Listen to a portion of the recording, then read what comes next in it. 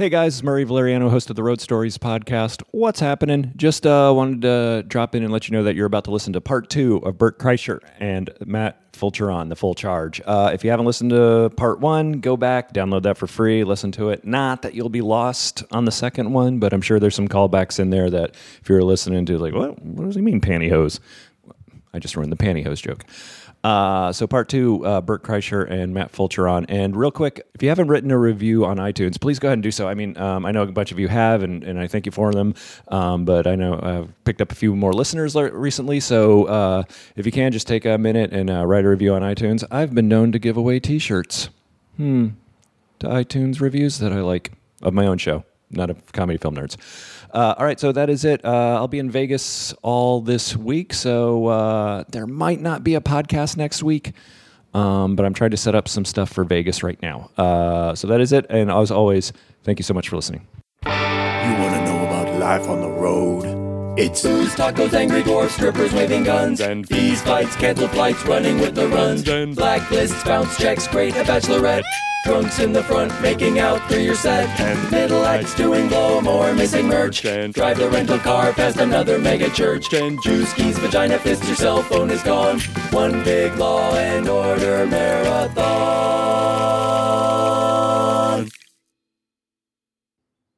What is your favorite coming on getting somebody on stage story? What's that? What's your favorite somebody getting on stage story? Probably the dick out. The dicks on stage is pretty hard to top. I know. Are you going to top that? I had... It's all right. Keep going. What's that? It's a phone. That's It's just a phone. It's a bill collector. Let's keep going. I'm trying to think.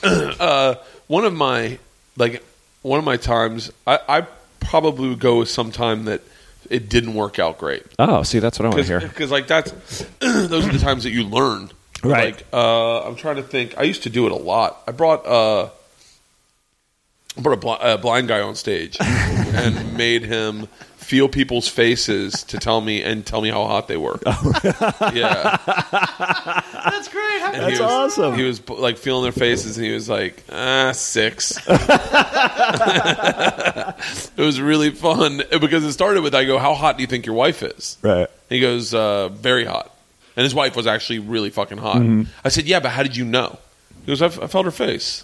I said, what? And he goes, look, it's not about, like, he's like, I feel her body, I feel her face, and I can tell you what she looks like. And I was like, she really is hot as fuck. Like, but you didn't need a hot one. Right. He's like, well, it's who I fell in love with. Yeah. I was like, can you tell me how hot people are? And he's like, yeah, and there's a waitress right next to him. I go, touch her face and rate her on a scale of 1 to 10. Oof. And he touched her face. This was in Hartford. Uh-huh. He touched her face. He's like, 7? And I was like, she's a little hotter than that. Right. I was like, fuck this. Who wants to, and fucking brought him on stage, and everyone walked up, and he was feeling faces. It was fucking great. I used to do it in Chicago. I've done it a lot. Uh-huh. Chicago, I've done it a dickload. We're at the Improv? Yeah, at the Improv. How do you get them up on that stage? They walk around. There's a curtain. I did it last time we were there. Were we there recently? Yeah, I was there recently, yeah. So you send them through the green room? Yeah. No. There's you can get up. Sometimes they just hop up on stage. Okay. That's a high stage. Yeah, but a blind guy's hopping up on stage? not in Chicago. I'm trying to think. I did. I don't remember where this was, but I had a grandma on stage.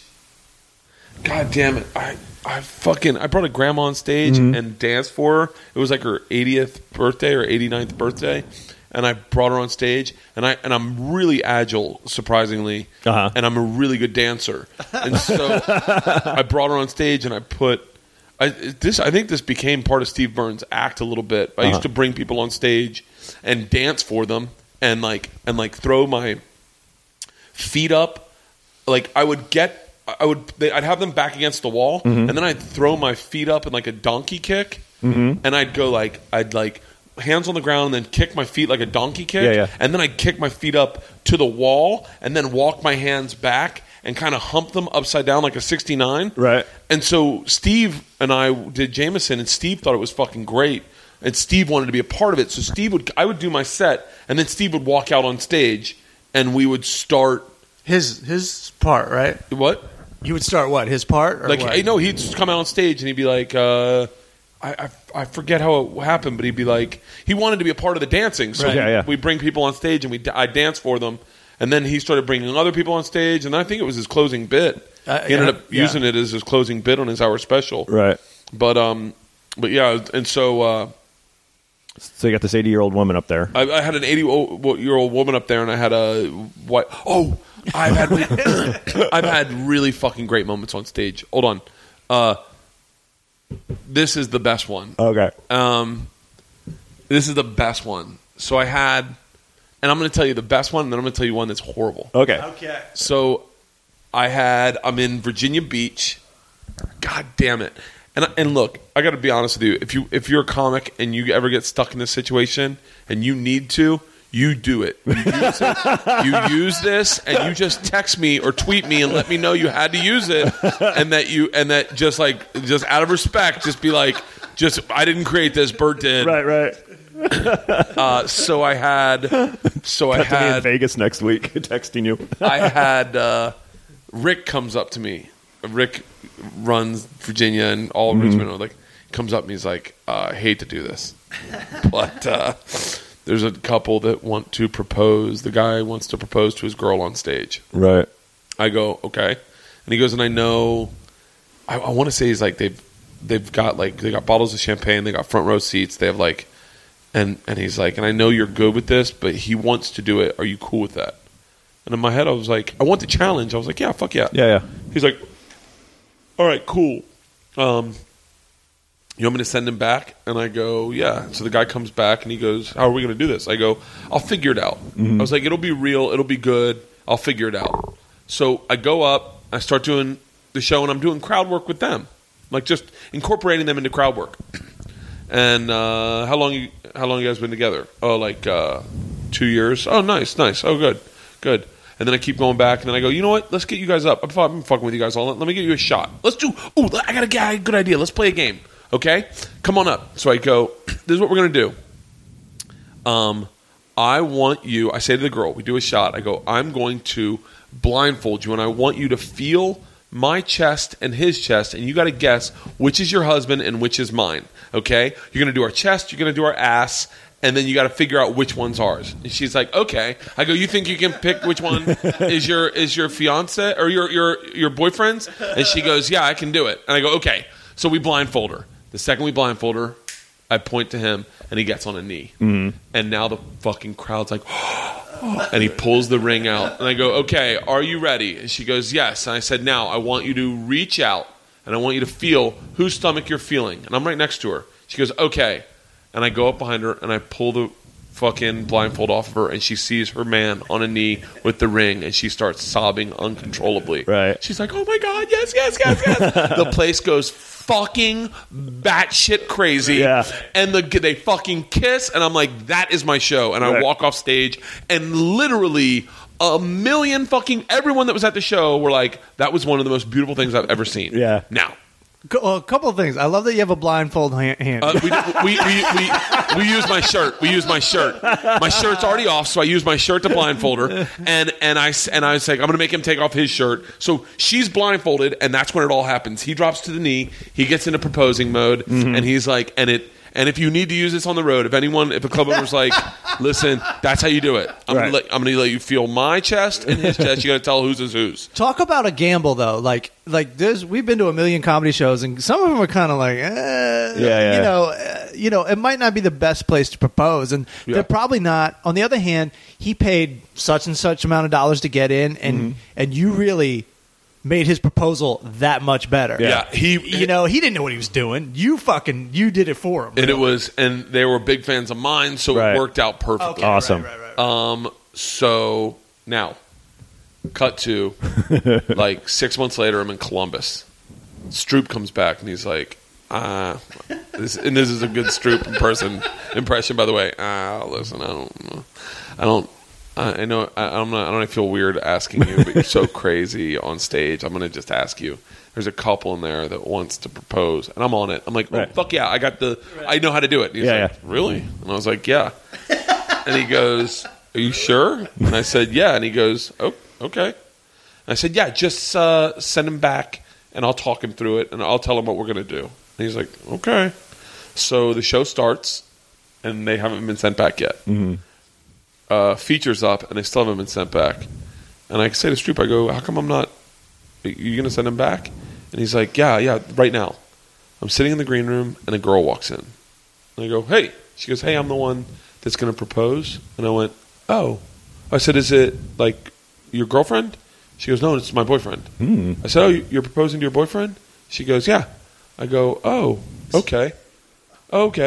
She goes, yeah, so I'd like to propose. How are we going to do it? And I said, I don't know. We're going to wait until your husband proposes to you. Yeah. So I was like, well, what I'm going to do is I'm going to get him blindfolded. And I'm thinking, like, I can't do the right. like, feel the chest thing. And she's a tad bit hefty. Sure. And so I go, I'll just figure it out. Because in my head, I go, I'll get there. I'll figure it out. Right. So I go up, and he's like, he's an MMA guy. Like, fucking, he's in great shape. He's an MMA guy. And his chick's a little bit not. She's not an MMA girl. She's not. And by the way, if you're listening to this and you guys are fucking, are the people, I'm so sorry. I'm just trying to be very accurate to share with the story. So I do a little crowd work, incorporate them in, get them a shot. Let's do a shot on stage. Let's get a shot on stage. All right, here's what we're going to do, okay? I'm going to blindfold you, and one of us is going to kiss you on the ear, and you got to guess which one it was.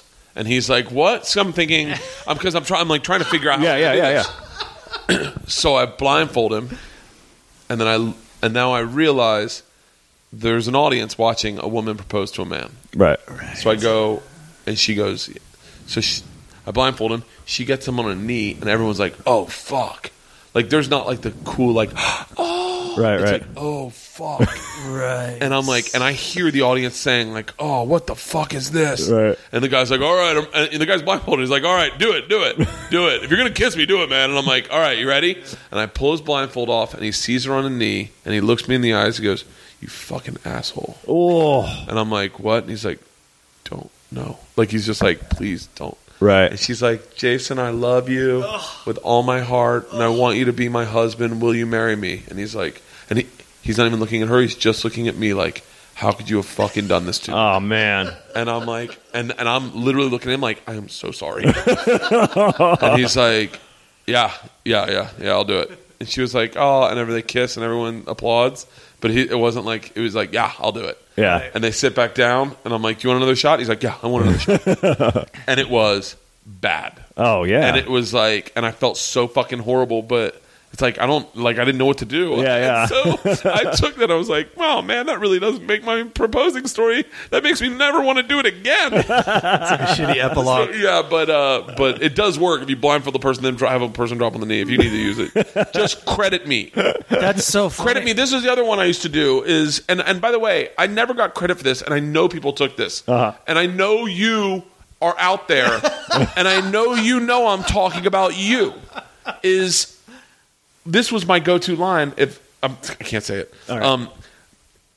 If someone got a phone call and I go answer it. Just fucking answer it and tell them you'll call them back. This was my go-to. They go hello, and I'd go real loud in the microphone. Get back in the car and finish sucking my cock. I paid you $20. You said you'd suck my dick for $20. You're with your boyfriend. He's gonna watch. Your boyfriend Steve. Like if I knew their name, right. And I would then pretend like I had ordered them to like, right. And it would kill, and especially like that was my kids. Yeah, and everyone went fucking nuts. Your mom is sucking my cock.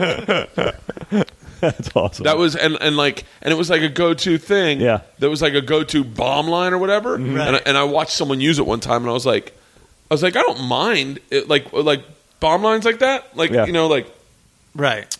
I used to do one time, and the kid took it from me that weekend. Like that really? weekend, I did it. I did a joke, it didn't work, and I went, good call. Let's all sit and do Kegel exercises for a second. Yeah. And then that was my like bomb line. And then he was like, I like that. And I was like, oh, cool. Next show, he did it. I go, hey, man, you're not allowed to do that. And he was like, well, it worked for you. And I was like, no, that's not how this works. Oh, wow. But yeah, I fucking... I had a bomb line. A friend of mine was just like would just openly use in front of me. Really? Like, yeah, I'm using that too. And I'd even use it on my half-hour special because it was a bomb line, but it was also part of this joke or that joke. Yeah. If I asked a question, I'd say stare at me quietly if the answer is yes. Just if it was a shitty audience. Yeah. And like I when I was in New York, he's been a friend of mine for years, and I just seen him just do it. I'm like, it's not like my material per se, but it's like, what are you doing? Yeah. You know better. Do you think he subconsciously did? That's totally cool, but I could tell this wasn't the case. Oh, right. In fact, one time he was about to go on stage, he goes, "Hey, do you mind if I use that joke you tweeted yesterday?"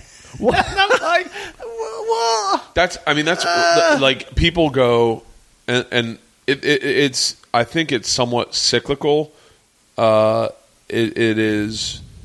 People get frustrated, like that you bring a comic with you on the road. Mm-hmm. They go, "Oh, you don't supporting local comedy." I don't really give a fuck about local comedy. I don't care about your career. Right. Like I don't care. I understand. Good local comedy has moved away. Yeah. the good local comedy, and I'm bringing them back, is in LA and in New York. And I don't mean to sound shitty about it. Right. And I understand you've got a scene there, and that you're passionate about your scene. And I get it. I totally fucking get it. But what you got to understand is, as a young comic, as listening to this, hopefully, is that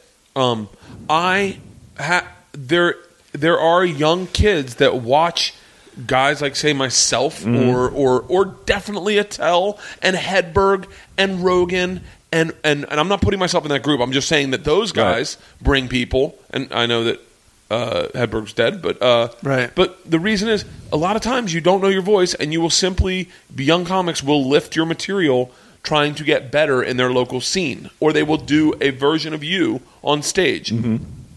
I had it happen. I worked with a kid, and then Ian Bagg called me like the next day, and he's like, "Did you work with this kid?" And I go, "Why?" He goes, "He's doing you." Bro, and really? I was like, "What?" And he's like, "Yeah, he's doing your act. He's doing your act almost like he just did one of your bits, but he's doing you." Wow. And I was like, "Really?" He was like, "Yeah." He fucking ripped his shirt off on stage the second he got on stage, and I was like, "Motherfucker!" And so like I don't care.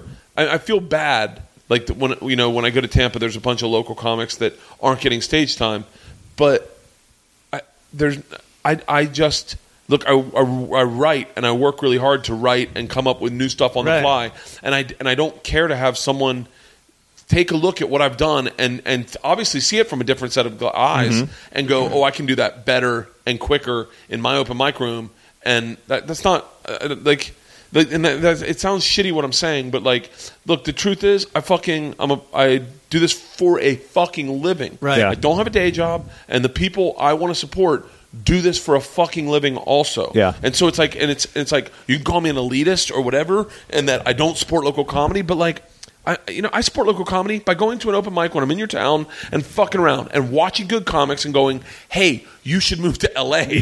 Right. You should go to New York. You need to get out of here, right? Because you're just going to fucking flounder here and get caught up in the politics of local comedy. Yeah. Like, the politics of local comedy are so shitty. So fucking shitty. I walked into a scene, and I'm not going to name names. I'm not going to say where. There was one scene that was so catty and so backstabbing that I actually wanted to stop performing in that city because it just had dirty energy about it. Really? Oh, it was like, it was sad. It was really sad because I was like, no one gets what this is. Mm-hmm. No one gets the brotherhood that is formed out of being a comedian. Yeah. The connection, the bond that instantaneously happens when Doug Stanhope and I sit down, and we've never had a beer together in our entire lives, and we drink for fucking 9 hours talking nonstop. Right. Yeah. And back and forth. Yeah. Right. That is a bond. And it's like, I said something the other day, this is a while ago. I said it to my wife. She was like, "Can you believe," said something like, I think I just done Letterman. Mm-hmm. She was like, "Can you believe how cool that is that you just did Letterman? Like, that's something that they can never take away from you." And I was like, "Yeah."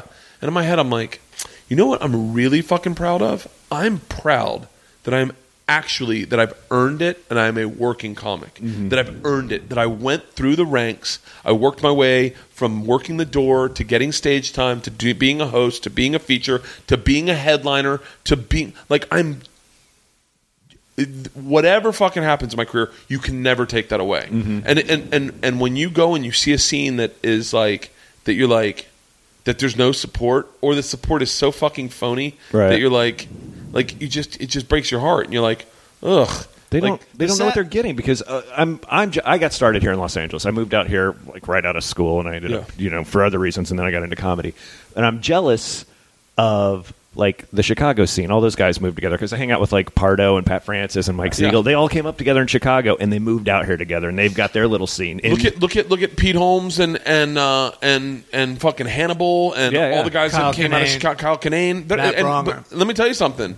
They were tight. Yeah. And they fucking all moved out here together. I think I'm jealous of that too. I started in New York. Yeah. But let me tell you something. My clique was like Bobby Kelly, Pete Corielli, Jim, like not my clique, but like the guys that I started, they were all above me. The class I started with was Dimitri Martin, Kevin Hart, technically, because he came to New York, but he'd been already doing it. Right. Big J. Okerson, Metzger are all kind of in my class, I believe. I think they're younger than me, personally. Because I'm older than them physically, but we all started around the same time. I was working the door, and they were hanging out at the clubs. But the guys I learned from were Patrice, fucking Nick DePaul, the guys I'd watch, Attell. Right, yeah. Like, that's why I sat in the back and watched. So it's like, I mean, I wouldn't trade it for being, like, for having a scene in Tampa. You know? Right. Like, and I don't mean to shit on Tampa comedy. Yeah. I'm not shitting on Tampa comedy at all. But I got really slammed one time. I'll never forget it. And by the way, I like this person a lot. I'm just sharing this with you, and she would admit as much. Okay. This is really fucking funny. So, I am supposed to bring a feature act with me to Tampa. Like, I don't really fucking keep up with that too much. Right. Like, when Matt and I started working together, I think it was just like, yeah, whatever fits in your schedule. It's something I tell people. I go, if whatever fits in your schedule. If you want to book it. Call Reg. They'll set it up. I'll tell everyone yes. But I don't book them. I don't go out, and I don't have like when I said to Matt, "Are you in Irvine with me?" He's like, "No, I'm not." I'm like, "Oh, okay." So I don't care. And then I bring another kid. I go to Tampa, and I'm supposed to bring a feature, but I don't do it, and no one booked it. And and so I get to the club, and two things happen. I sit down, and whoever I'm working with was like, "Hey, did you see what?" I think her name's Kathleen McGee. By the way, I like her. I'm not shitting on Kathleen, but this is a good story. Okay. I said, He goes, "Did you see what Kathleen McGee wrote?" And I went, "No." And he goes, "Ooh." This is the guy I'm working with, and he's a local comic.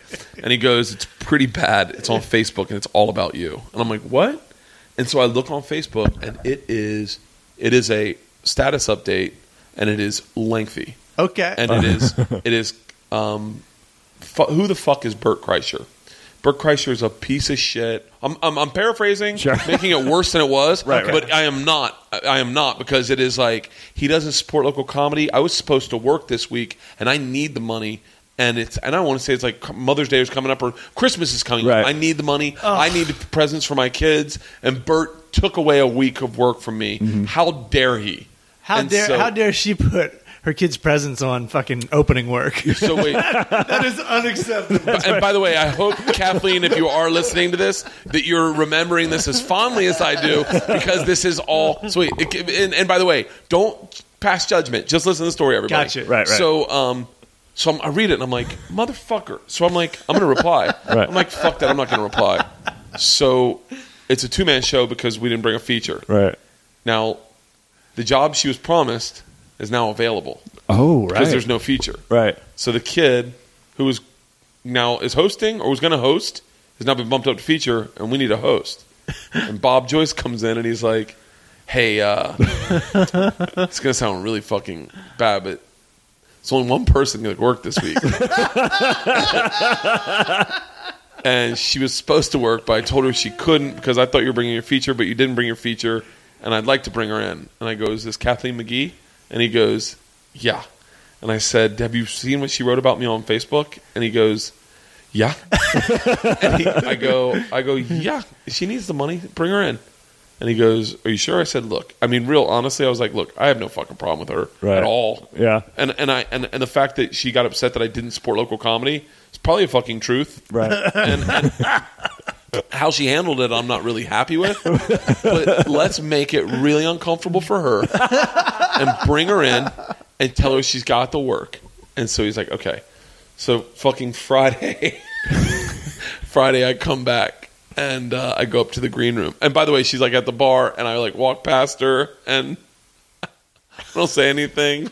I go up to the green room and I'm sitting up there just waiting, knowing full well that she is going to have to talk to me at some point. Yeah. She starts off the show, features on, she comes up stage, she's like, "Hey, Bert, I'm Kathleen. I'm your host. Is there anything you'd like to say about me? Or is there anything you'd like me to say about you when I bring you on stage?" Something nice. And I said, "Oh, just read your Facebook update." So she was like, "Listen, I fucking deleted it. I didn't know you saw that." And I was like, "Yeah, I saw it." And I said, "Can I just talk to you and tell you how I feel?" And I told her everything. Everything I just said. I said, "Look, I'm fucking working, and these kids do fucking kind of glom on and figure out stand-up through watching you do it. And by the way, I'm trying to figure out jokes just like they are. Like, it's not like I'm fucking brilliant. Yeah. Like, I'm fucking struggling too. And when they see you do some crowd work, then they use that crowd work when they do it. And if you're doing a lot of crowd work, then it's really tough." And I explain the whole thing, and I go, "Don't put the fucking money about your kids." And she goes, I know. She's like, "I've had a really, really, really rough." She had honestly had like a really rough patch. I hope I'm saying her name right, by the way. And so I'm like, and so she's like, I'm like, it's fine. And she was like, just Google Bert Kreischer is a piece of shit. And she was like, "I am really sorry." And I was like, "It's totally fine." And I go, "Listen, I think honestly, you learned a really valuable lesson with no fucking chance of failure because I'm a really good guy. Yeah. And I would never fucking hold it against you. I've tweeted things that I regretted, and I've talked shit about people, and I've regretted, and I'm a good guy, and I don't hate you, and I hope you have a good weekend, and I'm sorry that all this shit's going on for you, and I'm glad you can now make the money." And she was like, "Oh, thank you so fucking much." And then we hung out. There was a kid at fucking the Tampa Improv this week that I found out post being around this kid that he hated my fucking guts. Really? And I was like, "Why would you hate someone's guts?" Like, in my head, I'm like, I am the nicest fucking guy in the world. Right. Why would you hate me? And the kid it's like, I don't know. I don't know. I still don't know his name, and I don't care to know his name. You talked to the guy? No, I never talked to him. Okay. Yeah. Yeah, no, he's dumb because he's walking around. He hates Segura, too. He's walking around, because I told you, right? Yeah. I get there. Is he a comic? Yeah. Yeah, I get there on. I brought it up to the club. I go, "Hey, like, what the fuck's the deal?" And they're like, "Don't ignore it. Ignore it." Yeah. I'm sorry I even told you. No. But it's like, it's the truth. It's like, look, if you go into a club, if I would never in a million years roll into a club as an open micer and be like, "I hate Jim Gaffigan." No. The fuck? All right, it gets worse because on Sunday he was the sound guy, so he works at the club. He works at the club. And what he did was he came up to me on Thursday and he goes, "Yeah, last time I saw Bert Kreischer, I got in a fight with him." And I also by the way, I have no recollection of this. What's going on? Right. He goes, "I also got in a fight with Tom Segura." And he goes, "So you want to go get a drink after this?" I'm like, "You just said you got in a fight with two of my best friends." Right. Yeah. I don't remember getting in a fight with him. Make me like you. Like, what are you doing? And why are you bringing negativity into an unknown situation? Right. You know, you should really never be negative as it is. Right. Because even amongst friends, it can come back to you. Yeah. But to walk into some place in a scene where you're a business you're not really established yet, that is fucking dumb as shit. It was picking like one of the nicest guys, right? Arguably two of the nicer guys in comedy. Oh, Tom, there are dicks. Oh, yeah. There Absolutely. are dicks. Let me tell you something. And by the way, this is one of my best friends. Okay. If you come off the road and you tell me you got into a fight with Ian Bagg, I'm like, I get it. I get it. I can see that happening. I can see it shaking out. And you're like, I might still get along with you. Yeah, I can understand. Let's go get a drink. Yeah. Agree to disagree. So, but like if you tell me like I got into a fight with Tom Segura, I'm like, oh, that was you. Yeah. If you're like I got into a fight with Rogan, I'm like, that was you. If I got into a fight with Ari, that was you. Yeah. I got into a fight with Joey, that was you. It's like that's how that works. There was a really like, and I hate to keep me talking about Tampa Improv, but I think it's just because we got back from there recently, and it was a great weekend. I had a great weekend. I fucking love Tampa. It's my home club. It's where I grew up in life. Yeah. And I believe it is my home club. It's the first place I ever sold out a show. Mm-hmm. It's to this day, it's probably where I make most of my money, like a lot of money. So I love Tampa. And my best friend is Cowhead, and he's got the biggest radio show down there. I fucking love Tampa. I'm not shitting on Tampa, but there was a comic, and I'm going to say his name because he's a friend of mine, and he is a perfect example of I've had this conversation with him so many times. We ended up working together, and I ended up And part of it is like, listen, as a comic, you are going to have a flawed personality. Right. Like it is guaranteed. There is something broken inside you that makes you get on stage and want approval from strangers. Right. So that has to be understood. And I think sometimes we do comedy and we look at people and we're like, that guy's kind of a weirdo. And we're like, oh, we're all fucking weirdos. He is I don't think he's still doing comedy. I think he stopped doing comedy. I think he lives in Oklahoma now. His name's Roy Johnson. Mm-hmm. And the first time I ever worked with Roy, and Roy had a reputation before I worked with him. I found out I was working with Roy, and someone called me, and they're like, fucking watch out. He's really good, but he's gonna try to destroy you on stage. Like he's gonna try to like make sure that you can't follow him. Right. And I was like, okay. In my head, I was like, if he can do that, then maybe I shouldn't be headlining. But they're like he did it to Tripoli. Like it was like literally a defining, like it's not defining is bad, but it happened with him in Tripoli and like Virginia Beach, and a secret shopper had like not liked Tripoli and liked Roy, and so but they didn't flip flop it. They just kept it the same. And Roy then was like, well, fuck that, and Tripoli's like, fuck that. So as Tripoli tells everyone in L.A., be careful of this guy. So everyone in L.A. is like, fuck. Everyone in L.A. is literally telling each other, fuck Roy Johnson, which is the worst thing you can happen to someone. Right. Because now, whenever you go on the road, the word you hear is, if you're in Tampa, fuck Roy Johnson. So I go to Tampa, and I got Roy, and they're like, dude, don't become friends with him. This is all the LA comics. And I'm thinking, like, now in retrospect, and I had this conversation with Roy, I was like, in retrospect, one of the biggest mistakes he made was not ingratiating himself to Tripoli. Not getting Tripoli and him to be on the same page and have a great show for both of them, because then Tripoli would have said, if you go on the road, bring Roy Johnson. Yeah. He's funny as fuck, and he's cool. And by the way, Roy is cool. Yeah. Like I'm friend. I haven't talked to him in a very long time, but like he is cool. I ended up hanging out with him a lot, and you realize that part of Roy is as broken as me. Right. Like so, but.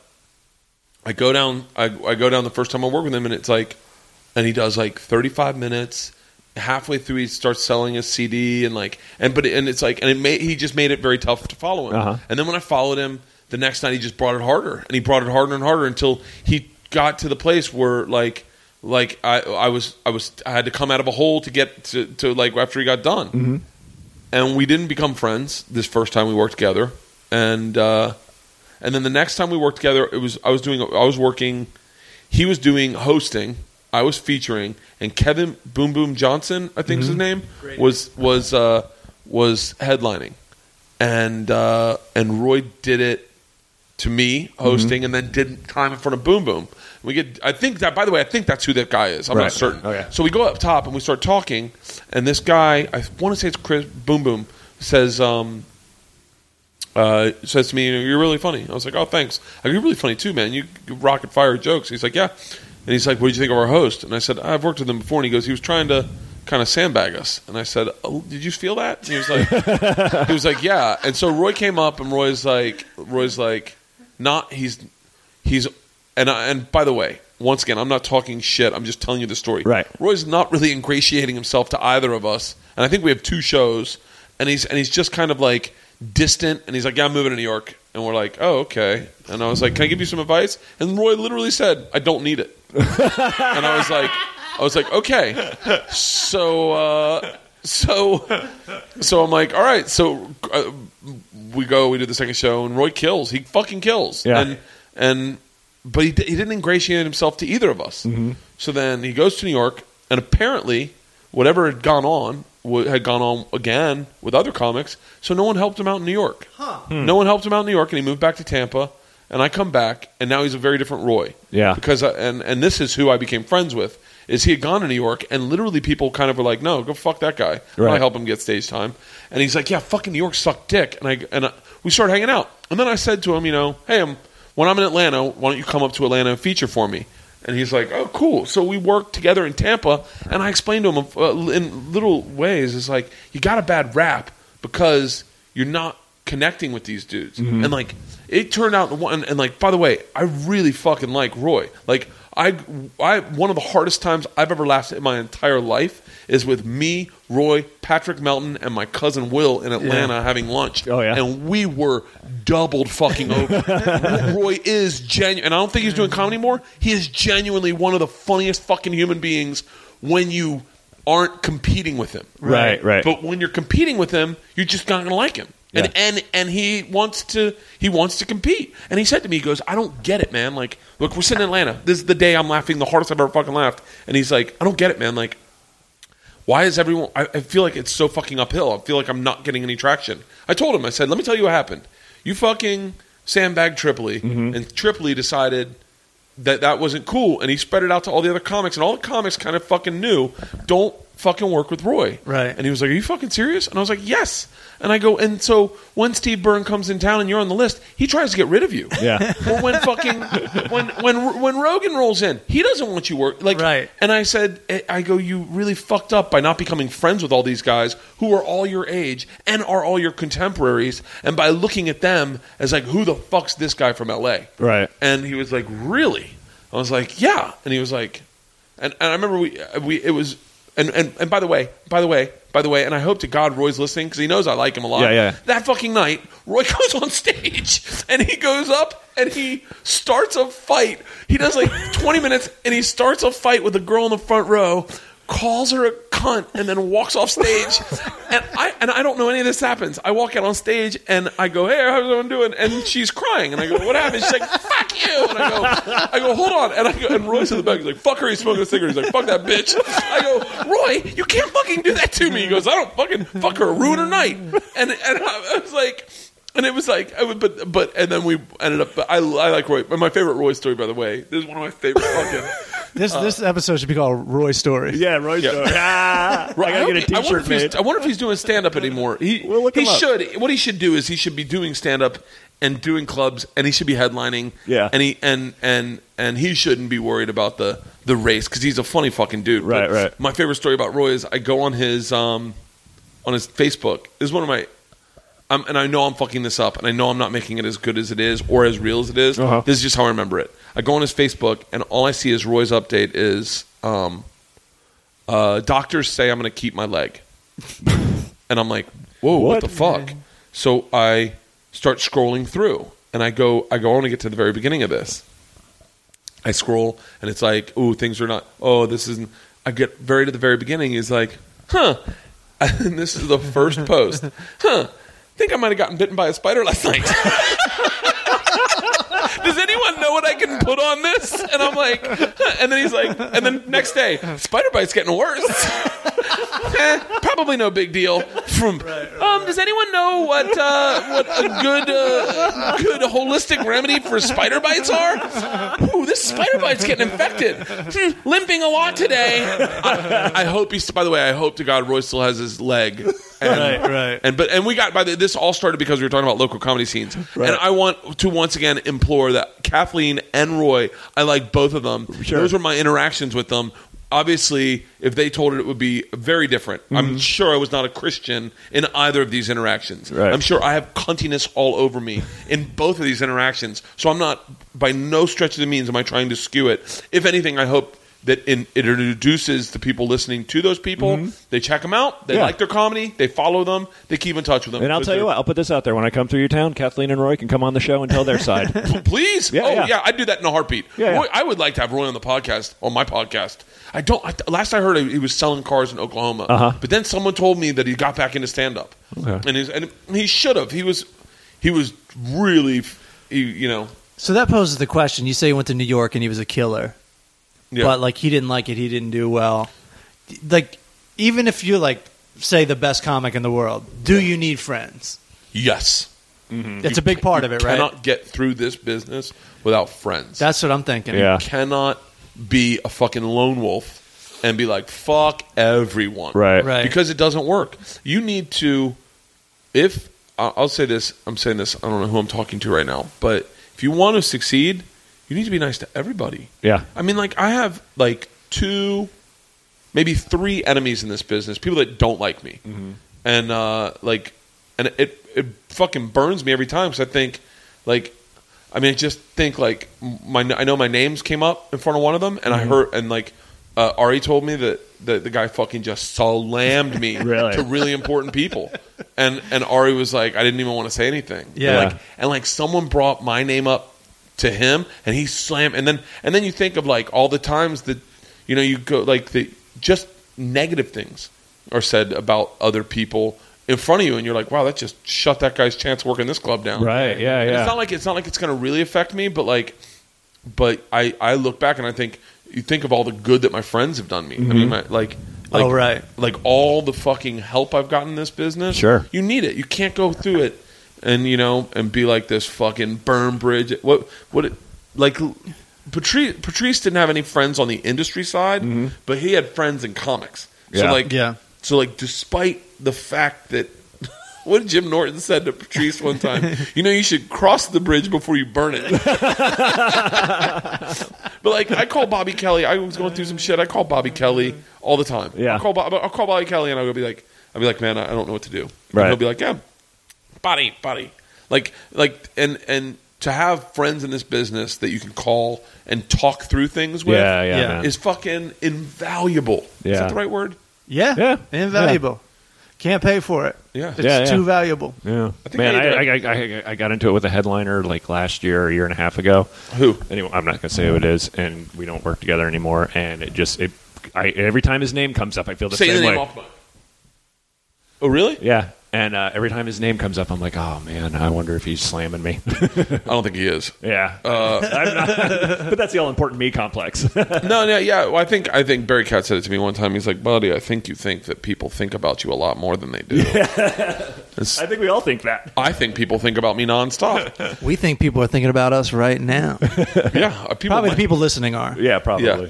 Hey, man, I want to thank you guys for doing the show, man. No, I thank really you. My appreciate pleasure. it, man. And going to the Bert Kreischer being one of the nicest guys. This is the first time I ever met Bert.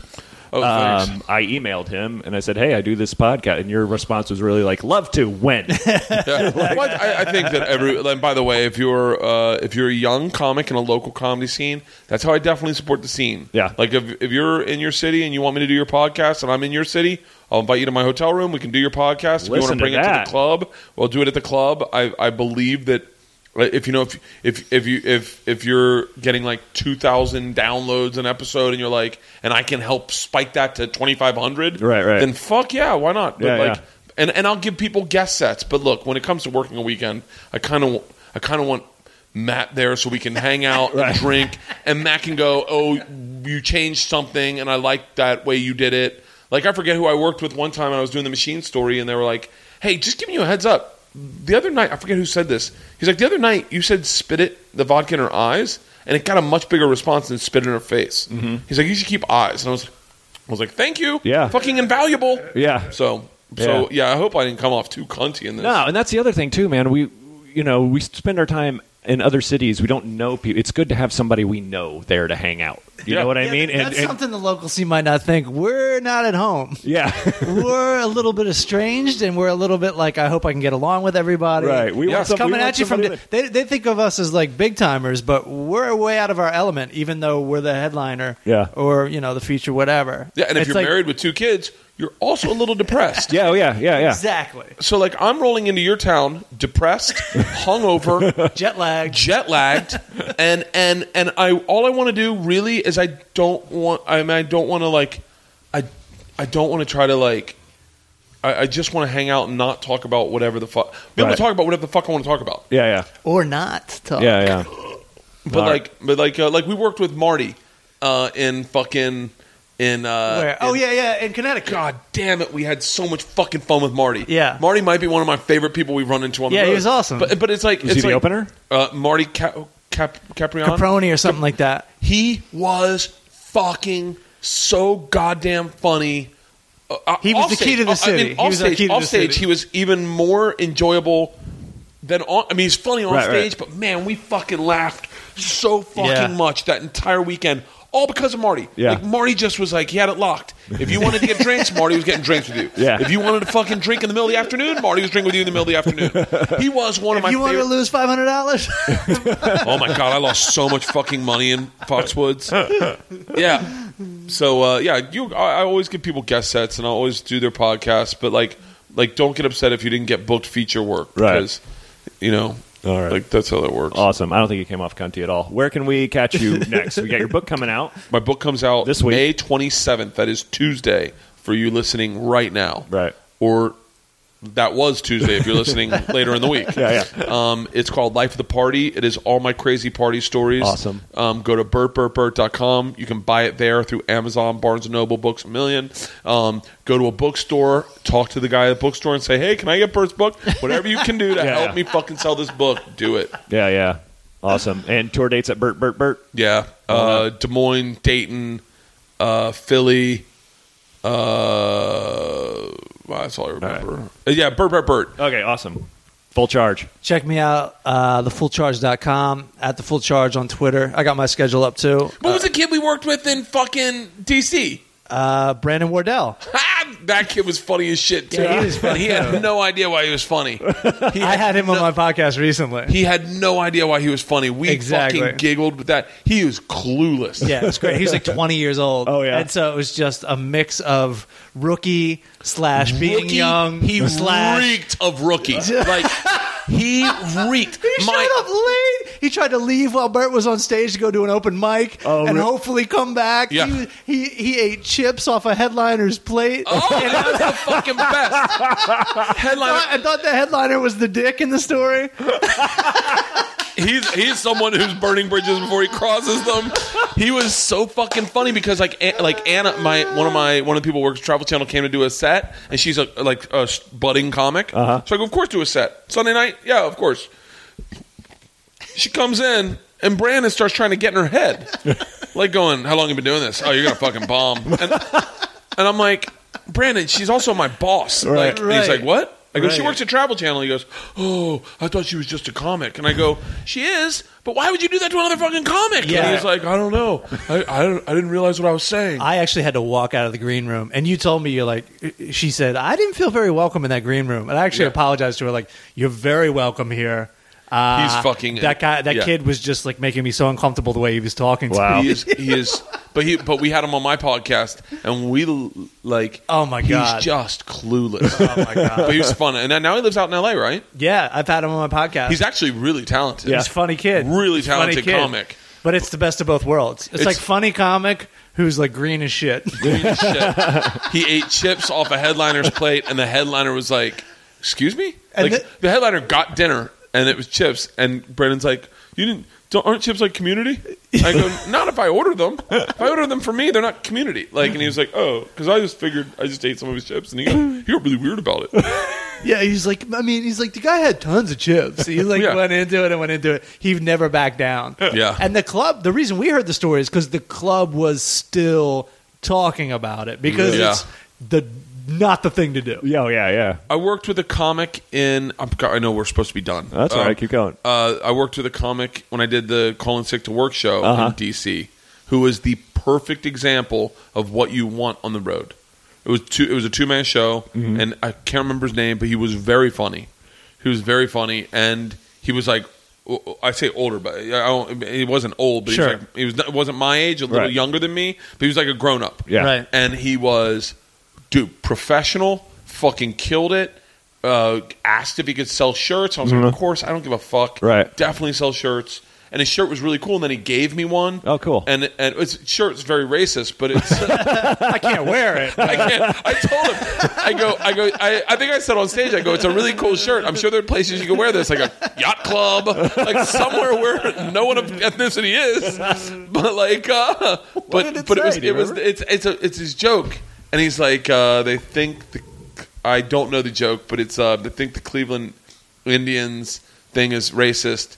Well, I think they should change it because Indian isn't what they were. Right. Columbus named them wrong, but I think they should keep the name and just change the logo and make it Indians from Pakistan, from India. Yeah. And then the whole joke was picking how I can't really remember the joke, but it was like. And then the shirt is the Cleveland Indians insignia, but with an Indian dude, like a caricature of an Indian dude right. on the front. So, and It just looks odd. I mean, it is technically a certain type of blackface on a shirt. So I couldn't wear it, but I fucking love it. And he was funny as shit. And he was brown cool. face. And he was like, hey, and he said, he was like, I really appreciate you letting me do a spot with you. And like, it was fun as fuck. Yeah. And it's like, the truth is, you hope to God that he realizes how funny he is, and he moves to New York or moves to LA. Or DC is just not a place where you're going to leap. Yeah. Yeah, it's good to have some place to start.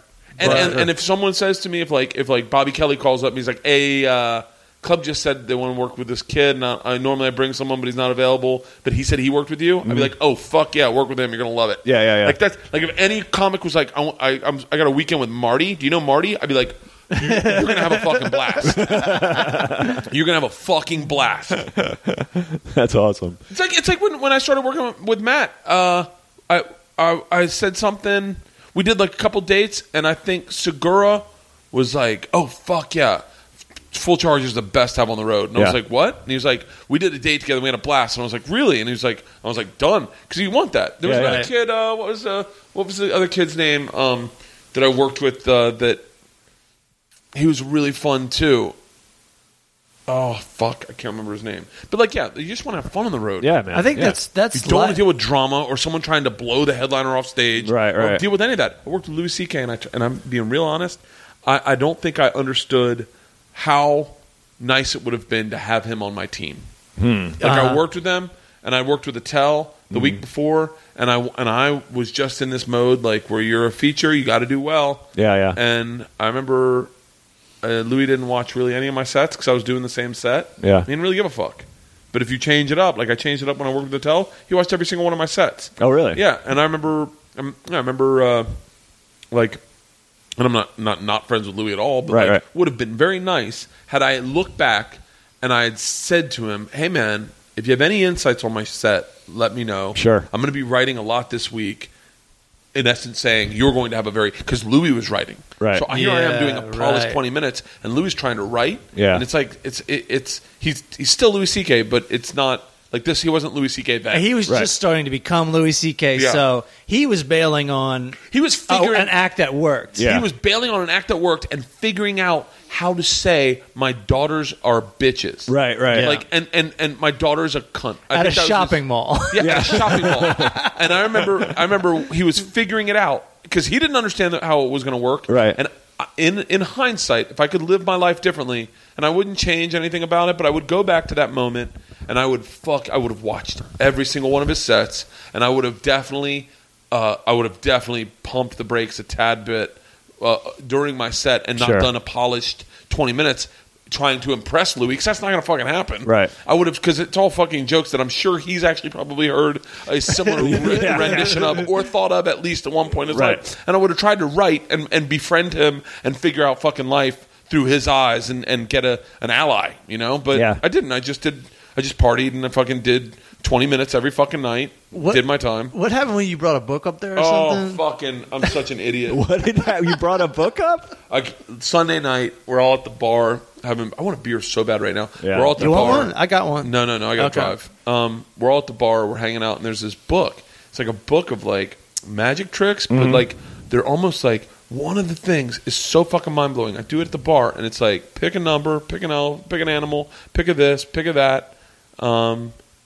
I'll say 3 words, and then I say the 3 words, and then I'm like, all right, you picked a green elephant that has the number 38 written across his chest. And everyone at the bar is like, shut the fuck up. Right. So I go up on stage, I do a little bit of my act, and then I go, you guys want to see something fucking amazing? And I pull the book out. I just flip to a page, and I do one of the tricks. And I'm like, and I think I did that trick. I go, picking anything. You guys all picked a green elephant with the number 38 written on its chest. And everyone's like, what the fuck? Right. How did you do that? And I go, watch this. And I flip to another one. And I go, I do another one. It's a sunset on a beach. And everyone's like, how the fuck are you doing this? And I'm like, I'll do another one. The name of the rowboat is the Virgin Mary. And they're like, how the fuck? I go, that's my time. Thanks. I get off stage. Louis standing off stage. He stares at me. He goes, the fuck are you doing? I go, isn't that crazy? He goes, yeah. How am I going to fucking follow that? I go, what? He goes, you just brought a fucking book of magic tricks on stage. And now I'm supposed to go do stand-up? And I go, do you want the book? He goes, yeah, I want the fucking book. Give me the fucking book. And he gets upstage. He's like, looks like we're not doing comedy. Like, not even like, I don't even think he's happy. He's like, looks like we're not doing comedy tonight. Looks like I'll be doing fucking magic tricks. And he literally like flips through and he goes, everyone pick a fucking number.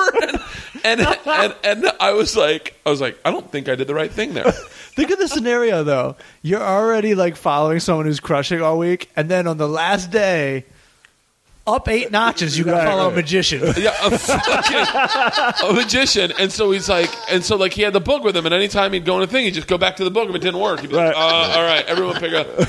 Like a cranky magician. I'm making that story. And by the way, you know what's so crazy? The guy that worked with us, Eric Meyer, is one of the most fascinating dudes in comedy. Yeah? Yes.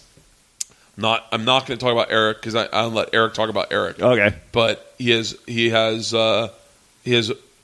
somewhat of a he's an interesting fucking guy. Okay. That's all I can say, and I don't want to not say anything and make it sound like I'm talking shit at all because I love Eric. Okay. But he's had some hiccups in his career, and he lives his life truly like a comic. Like he is blind to anything other than fucking funny and being funny and whatever his demons that maybe fucking try to derail him, that makes him even more interesting. But he worked, and trust me when I say I've been doing it this long. I now look at Eric Meyer and I go, God, I want to. He's really fucking fascinating. Yeah. And he was writing a ton, and he was hosting, and he was really funny. And Louis loved him right off the fucking bat. Right. Louis like, this kid's fucking funny. And I was like, what about me? You haven't seen my magic closer. Wait till you see that. and I was having a hard time following Eric. Eric was destroying. Mm-hmm. And I'm trying to follow Eric. But Eric is real. I gotta fucking have him on my podcast. I want to talk to him so bad. Yeah, where was this? Just out of curiosity. This is in West Palm. This is West Palm. Okay. When we were at West Palm, and I was like, wait, where did the club sit before? Because I couldn't figure it out. Right. That was the same club in West Palm. And Eric Meyer was fucking. He was. Is he a Florida comic? Must have been. Right? No. I think he's a Virginia comic. Oh, okay.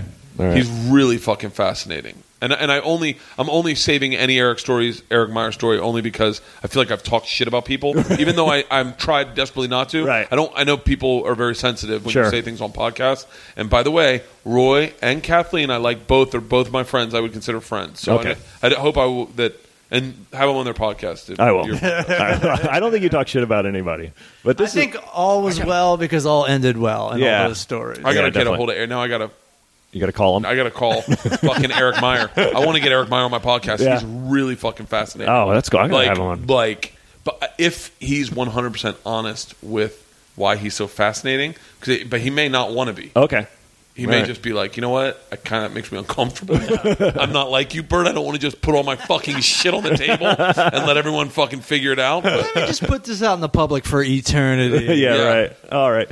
Hey, guys, thanks so much for listening. We got new Road Stories T-shirts up at the site. By the way, Matt Fulchiron rocking the old school Road Stories T-shirt. Yeah, buddy. The biggest advertisement I have. I wore it on Carson Daly. You wore it on Carson Daly. You wore it on the Joe Rogan Experience. I wore it out to dinner on Valentine's Day. You need to give him a new one. He wears it. I gave him 2. Well, give him 4. You gave me 3. I gave you 3? I thought you would bring one today, to be honest. You know what? As I left, I was so out of it this morning, I left everything at home. So it's all right. I just got a new Bert Kreischer shirt. Oh, right on. And Matt Fulchiron wears his shirt so much. I was playing poker one night, and I get a phone call, and I'm like, who the fuck is this? It's like, is this Murray? I'm like, yeah. This is Matt's girlfriend. I'm like, A, didn't know Matt had a girlfriend. Yeah. B, what's up? It's like, you gave him that damn shirt, and he wears it all the fucking time. And I'm like, guess what? I gave him another one. What can I say? I like the podcast. I was hoping to meet her today, but I don't see her. All right. I'll be in Vegas June 3rd at the Improv there, and then June 19th at Irvine with Comics on Safari. We're sponsored by Quicksilver. Come out. We're going to give away shit. It's going to be awesome. And then I'm doing Ventura, surfing up there and doing shows. Guys, thanks so much for doing this. I appreciate it. Thank you. At Murray V on Twitter. At The Full Charge. Full Charge. Go to bertbertbert.com and you can find everything. Everything there. BERT. And come see these guys when they come into your town. They're really funny. Thanks for listening. You want to know about life on the road? It's Booze, tacos, angry dwarfs, strippers waving guns, And fees, fights, canceled flights, running with the runs, And blacklists, bounce checks, great, a bachelorette, drunks in the front making out through your set, And middle acts doing blow more, missing merch, And drive the rental car past another mega church, And juice keys, vagina fist, your cell phone is gone, one big Law and Order marathon.